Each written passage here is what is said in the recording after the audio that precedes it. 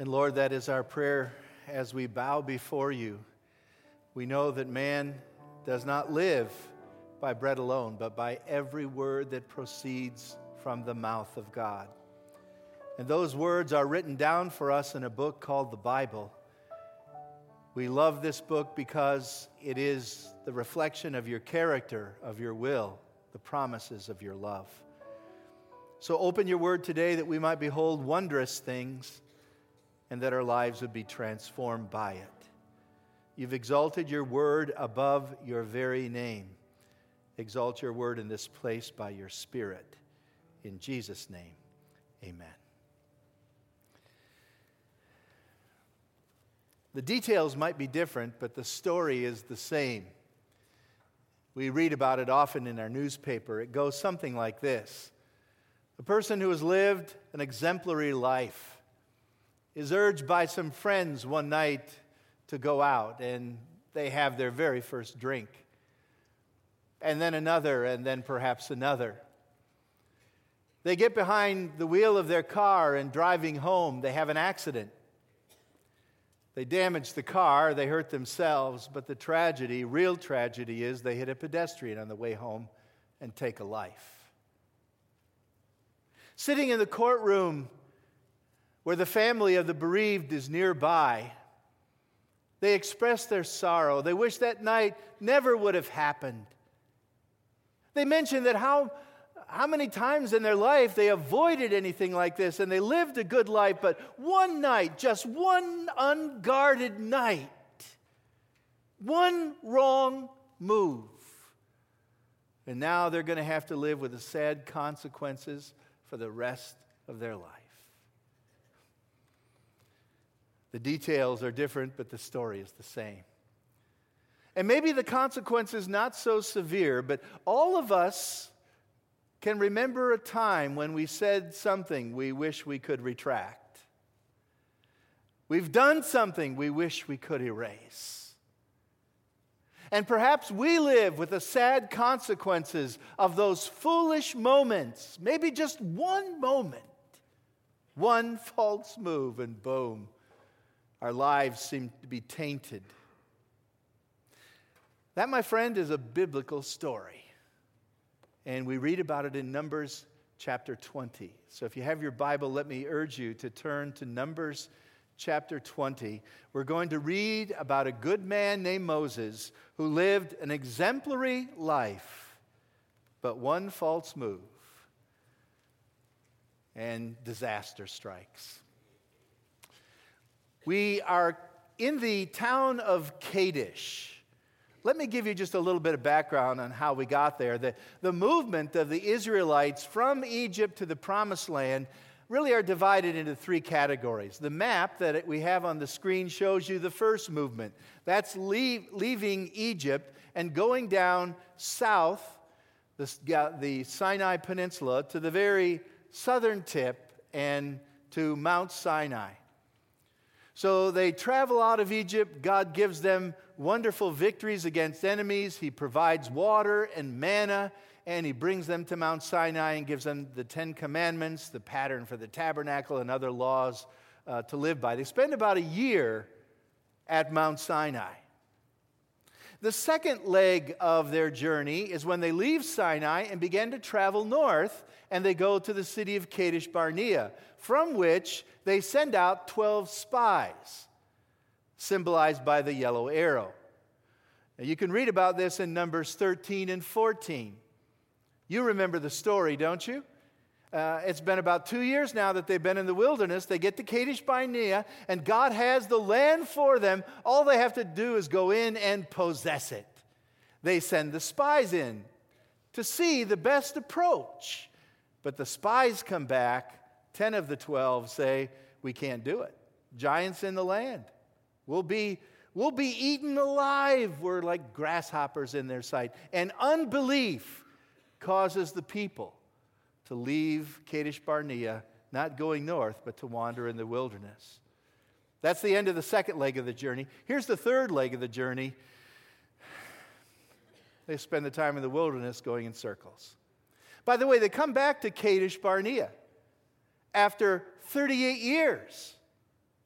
almost 38 years. After the spies said, don't go in, they wander around, and now they're back at Kadesh Barnea. And that's where the text picks up for us in Numbers chapter 20. Notice verse 1. In the first month, the whole Israelite community arrived at the desert of Zin, and they camped or stayed at Kadesh. There Miriam died, and she was buried. Now there was no water for the community, and the people gathered in opposition to Moses and Aaron. They quarreled with Moses and said, "If only we had died when our brothers fell dead before the Lord. Why did you bring the Lord's community into this desert, that we and our livestock should die here? Why did you bring us up out of Egypt to this terrible place? It has no grain or figs, grapevines or pomegranates, and there's no water to drink." Moses is going to make one false move, but it starts out with a difficult trial that the people of God faced over and over and over again. The first part of this narrative simply shows us that trials come along the way of life, that we face them on a regular basis. It's not surprising, it's normal. And Moses faced two trials. Trial number one, his sister died, Miriam. Now, if Moses is the meekest man who lived on the face of the earth until Jesus, and that's what the Bible says in Numbers 12, he was a man of sensitivity. He was not a hardcore leader who could not feel the hurt and the wounds of his own people when they didn't follow him. And now, probably drained emotionally by the death of this loved one, Miriam. Think about it. She was the one who saved Moses when he was a little baby. I mean, it's God's work, to be sure, but she was the human instrument God used. She was the one who arranged that Moses would be nursed by his own mother in his early years. When they crossed the Red Sea, it was Miriam who sang the praises and led the women in praise. That was the work of his dear sister. Thank you, dear brother.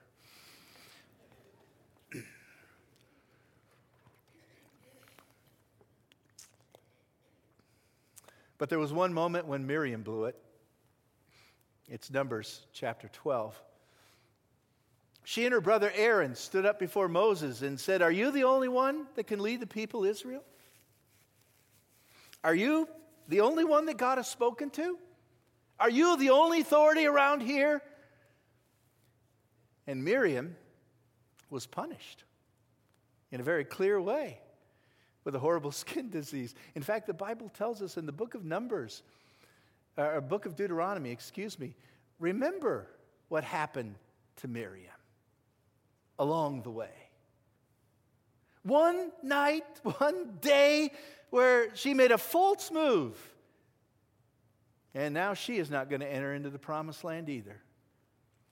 And although this fulfilled the word of God that said all the old generation is going to pass away before the new generation goes into the land, it was hard on Moses to lose his older sister. And I think he's grieving. Now add to that the murmuring of the people. Notice the Bible tells us that they gathered in opposition against Moses. They rebelled. They quarreled and blamed him. And I think this is a bit melodramatic here. Why didn't you just let us die in Egypt with everyone else? Why did you bring us out of Egypt? Was it so that we could die in the desert? This is the same song they've been singing over and over again. I'm sure Moses was tired of hearing it. By the way, it says here, we wish we'd have died with our brothers who fell before the Lord. What does that mean? Well, maybe at the incident of the golden calf, when the sword of the Levites killed 4,000, or the plague that followed that killed many more. Or maybe when Korah and his followers who were rebelling against the Lord were swallowed up. Maybe that's what they're referring to, but they'd rather take death than trial. And then notice they say, this is a terrible place where we are. By the way, they're there by God's appointment.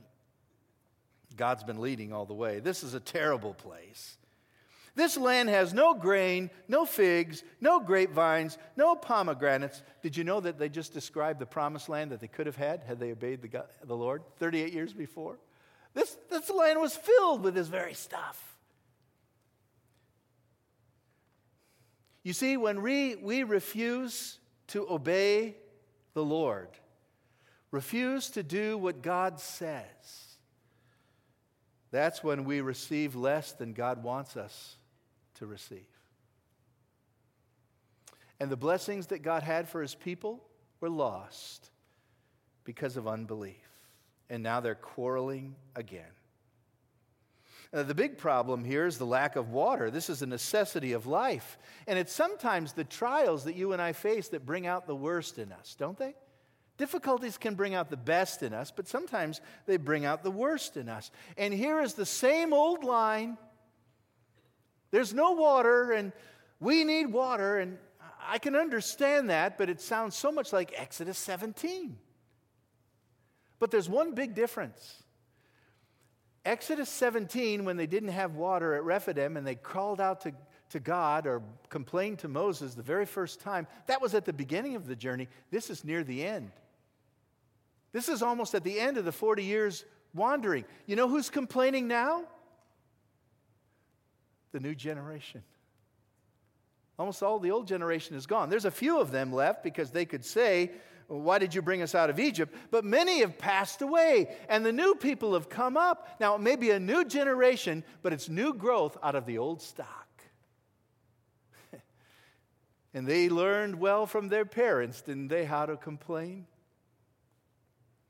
Isn't that a terrifying moment when you see something in your child and you are irritated with it and it's offensive to you, and then you realize that's exactly what you do? Has that ever happened to you?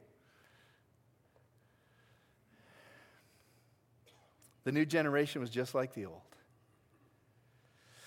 And so, had these people cried out to God, as they should have, God would have blessed. But they attacked their leaders.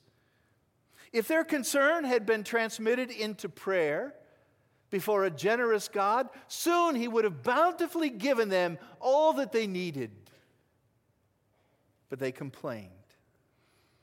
Ray Brown, the Old Testament scholar and theologian, said they opposed God's servants. They minimized God's power. They resented God's will. We're in this terrible place. They forgot God's promises, and they despised God's generosity. Wow, if that isn't the church of Jesus Christ today.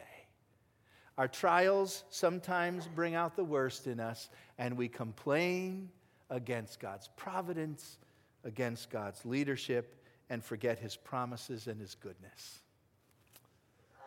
Longing for what they desired, they ignored what they already had. God was with them.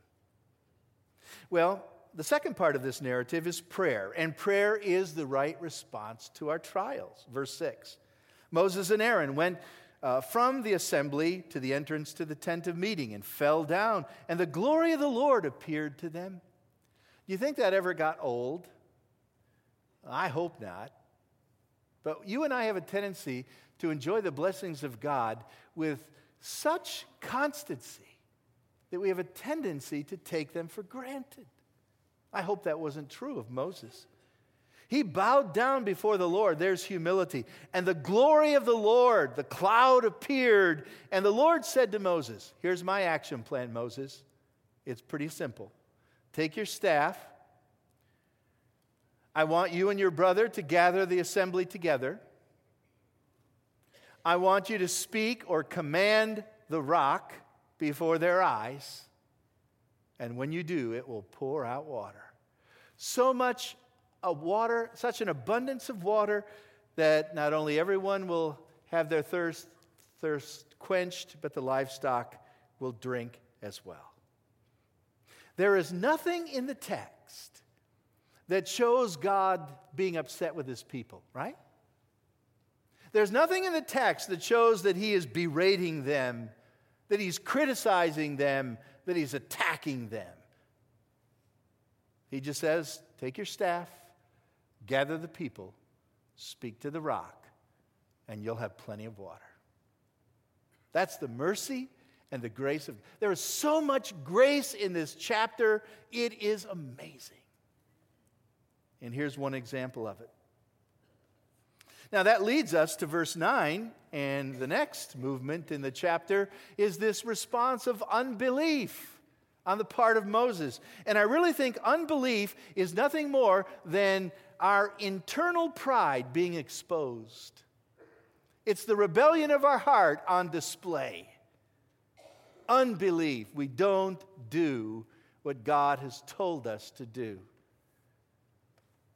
By the way, in the Old Testament, unbelief and disobedience go hand in hand. You can't have one really without the other. And I think it's true today. Moses, the Bible tells us, Moses took the staff from the Lord's presence. That's good, just as God commanded. He and Aaron gathered the assembly together in front of the rock. That's good, just as God commanded. But then Moses said to the people, "Listen, you bunch of rebels. Must we bring water out of the rock?" Then Moses raised his arm and struck the rock twice with his staff, and water gushed out, and the community and their livestock drank. Something was simmering in the heart of Moses that now was being exposed, and we're going to see from some verses following that this is unbelief. Now, Moses was partially obedient, by the way. Did you note that? He got the staff and he gathered the people. 2 out of 3 is not bad.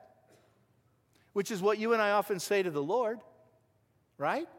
Lord, my obedience, it may not be complete, but it's partial. Partial obedience is disobedience. It's like King Saul, who was told to eliminate the Amalekites and all of their animals. Went to battle and defeated them clearly, but he kept the king of the Amalekites, and he kept some of the animals, he said, for sacrifice. And Saul comes and says, "Did you do what God said?" And King Saul says, "Yes, I did. Did what God told me to do." Samuel says, "How come I hear the sheep? And what about this ugly king over here? Why is he here?"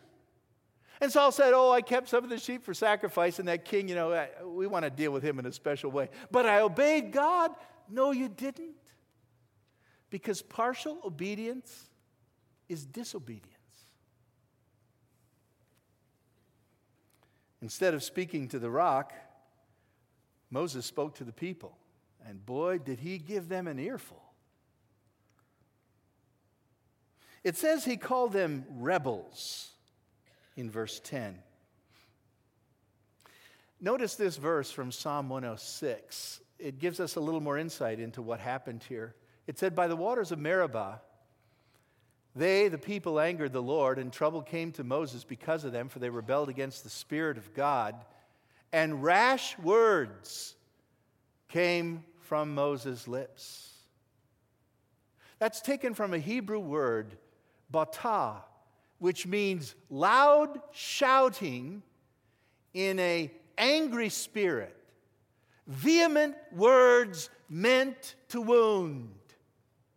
Rash words are usually words that we speak without thinking. And they're words that harm and hurt other people.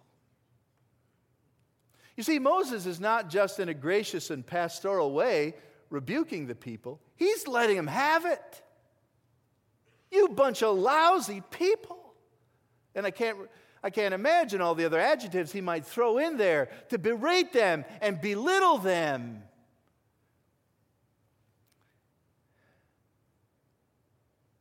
And God never said to do that. He said, speak to the rock, not to the people.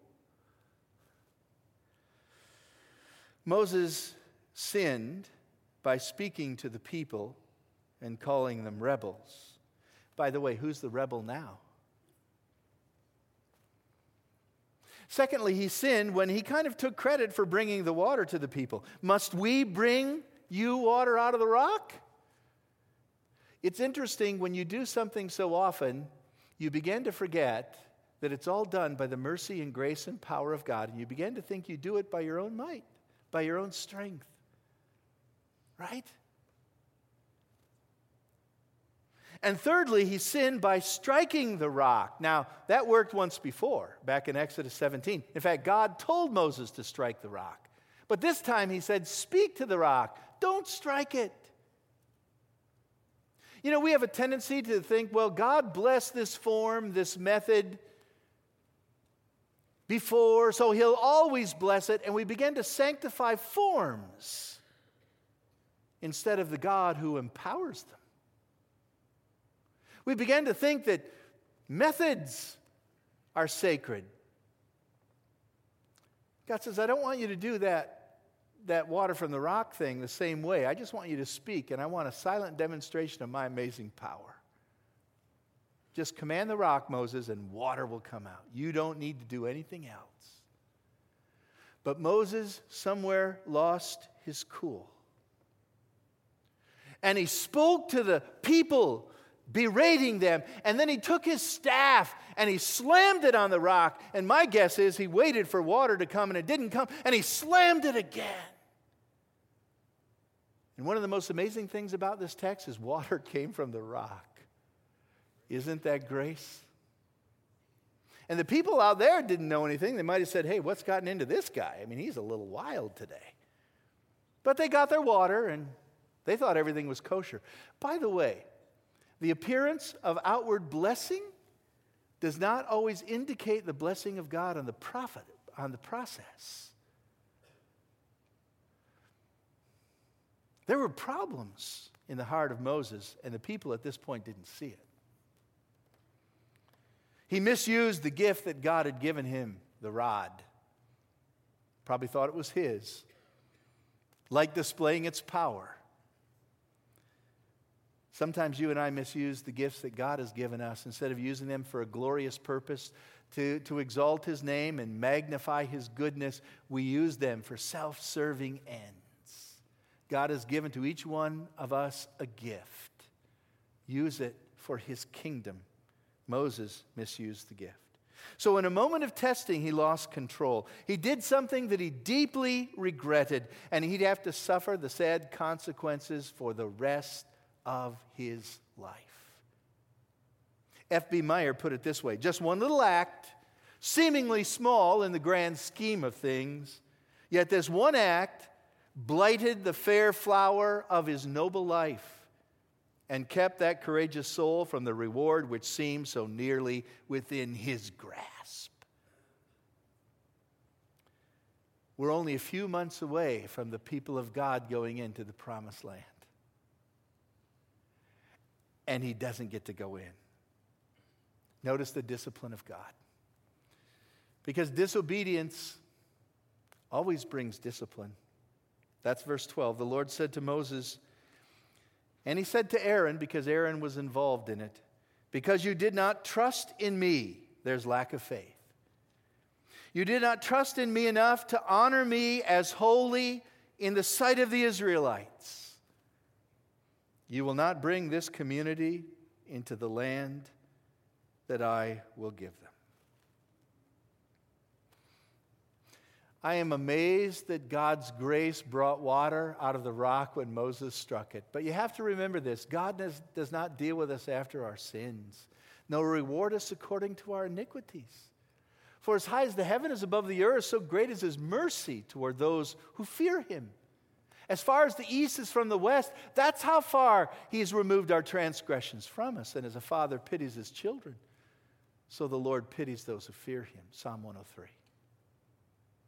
So he pitied his people and gave them water from the rock. But Moses is barred from taking the people into the land. Why? Lack of faith. Lack of faith. That's his strongest point. Faith. By faith, Moses did this. By faith, Moses did that. By faith, Moses is in Hebrews chapter 11. And the devil loves to attack us at our strongest point, just like he did Abraham, who was a man of faith. But he lied about his wife to protect his own skin. Or like Peter, who was a courageous soul, but cowered before a young girl at the crucifixion of Christ. The devil likes to attack us at our strongest point, perhaps because we think we're beyond being tempted in our strong suit. Moses did not trust the Lord. And it was given evidence by the fact that he took matters into his own hands. He disobeyed the word of God, thereby not making God holy in their sight. What does that phrase mean? Well, the word holy means set apart. Here was a unique opportunity for Moses to show that God is set apart from man, that God is holy, is different, is unique, is special, that He's glorious. He's not like us. He forgives sin. He's a God of goodness and generosity. Moses, show them that. Just speak to the rock and I'll do the rest. But no, Moses took control. It was all about him. He was wounded by their words, and he calls them rebels, and he strikes the rock, and God is robbed of an opportunity to show how different and holy He really is. You see, every time you and I sin, we fail to obey God's word, and we fail to set God apart as being special. We count His word as common, and we rob people of an opportunity of seeing the holiness of God. You don't sin to yourself. Your sin detracts from your ability to be a channel of God's holiness and God's majesty and God's glory and God's blessing to others. Just one sin. Sow seeds of disobedience, and be sure you will reap a harvest of discontent. And that's the life of Moses. Someone said that Moses didn't respect the rock. The rock is a symbol of God, Deuteronomy 32:4. He's our rock. His ways are perfect. We build our life on the rock, Christ Jesus. Paul said in 1 Corinthians chapter 10, it's the rock that followed them, and that rock was Christ. Maybe smiting the rock shows disregard to God. But the point is, Moses did not obey by faith, and his unbelief cost him a trip to the Holy Land. So what is Moses going to do? Discipline follows disobedience. Sow the seeds of disobedience, reap the harvest of discontent. Look at Deuteronomy chapter 3. I have it on the screen for you. This is Moses speaking to the people of God, and this is what he often said to God during this time. Lord, just let me go and see the good land. Let me see the land beyond the Jordan and the land of Lebanon. And now Moses addresses the people, but because of you, the Lord was angry with me and would not listen to me. And the Lord said to me, Moses, that's enough. I don't want to hear about this anymore. That's heartbreaking. A guy who had invested his life among unbelievable odds and demonstrated faith for so long, in one moment loses it all. Yes, my friend, sin has consequences. You cannot play with sin and win. It was Charles Spurgeon who said, God will never let His people sin successfully. If you are sinning successfully, maybe it's because you're not one of His people. He disciplines those He loves. And sin is serious. And Moses lost the promised land, even though he pleaded, Lord, let me go, let me see it. And the Lord said, that's enough, Moses. I don't want to hear anymore. So the big lesson of this chapter is, one sin and you could lose a lot. But I'm glad it doesn't stop there, because there's one final point I have to bring to you, and it's that grace is greater than all our sin. Turn to Matthew chapter 17. Matthew 17. This is the Lord Jesus taking Peter, James, and John up to the Mount of Transfiguration. Brought them to a high mountain. Probably Mount Hermon. And verse 2 says, and Jesus was transfigured before them so that his face was shining like the sun. And his clothes became as white as the light. Another text said, whiter than any laundry could ever make them, than any bleach could ever bleach them. You see, his deity was somehow coming out of the pores of his humanity. And the light show was an astounding thing of the glory of God. Oh, and get this. Look at verse 3. And behold, Moses and Elijah were there too. Moses got to the promised land. Is that not grace? This is the denouement of it all. This is God's summary of the whole account. This, in one nutshell, is a verse that tells us, though your sin is great and it has consequences, where there is repentance, there is forgiveness, and my grace is greater than all your sin. Marvelous grace of our loving Lord. Sin that exceeds our grace that exceeds our sin and our guilt. Yonder on Calvary Mount outpoured. That's where the blood of the Lamb was spilled. Grace, grace, God's grace, grace that will pardon and cleanse within. Grace, grace, God's grace, grace that is greater than what? All our sin. Say it with me.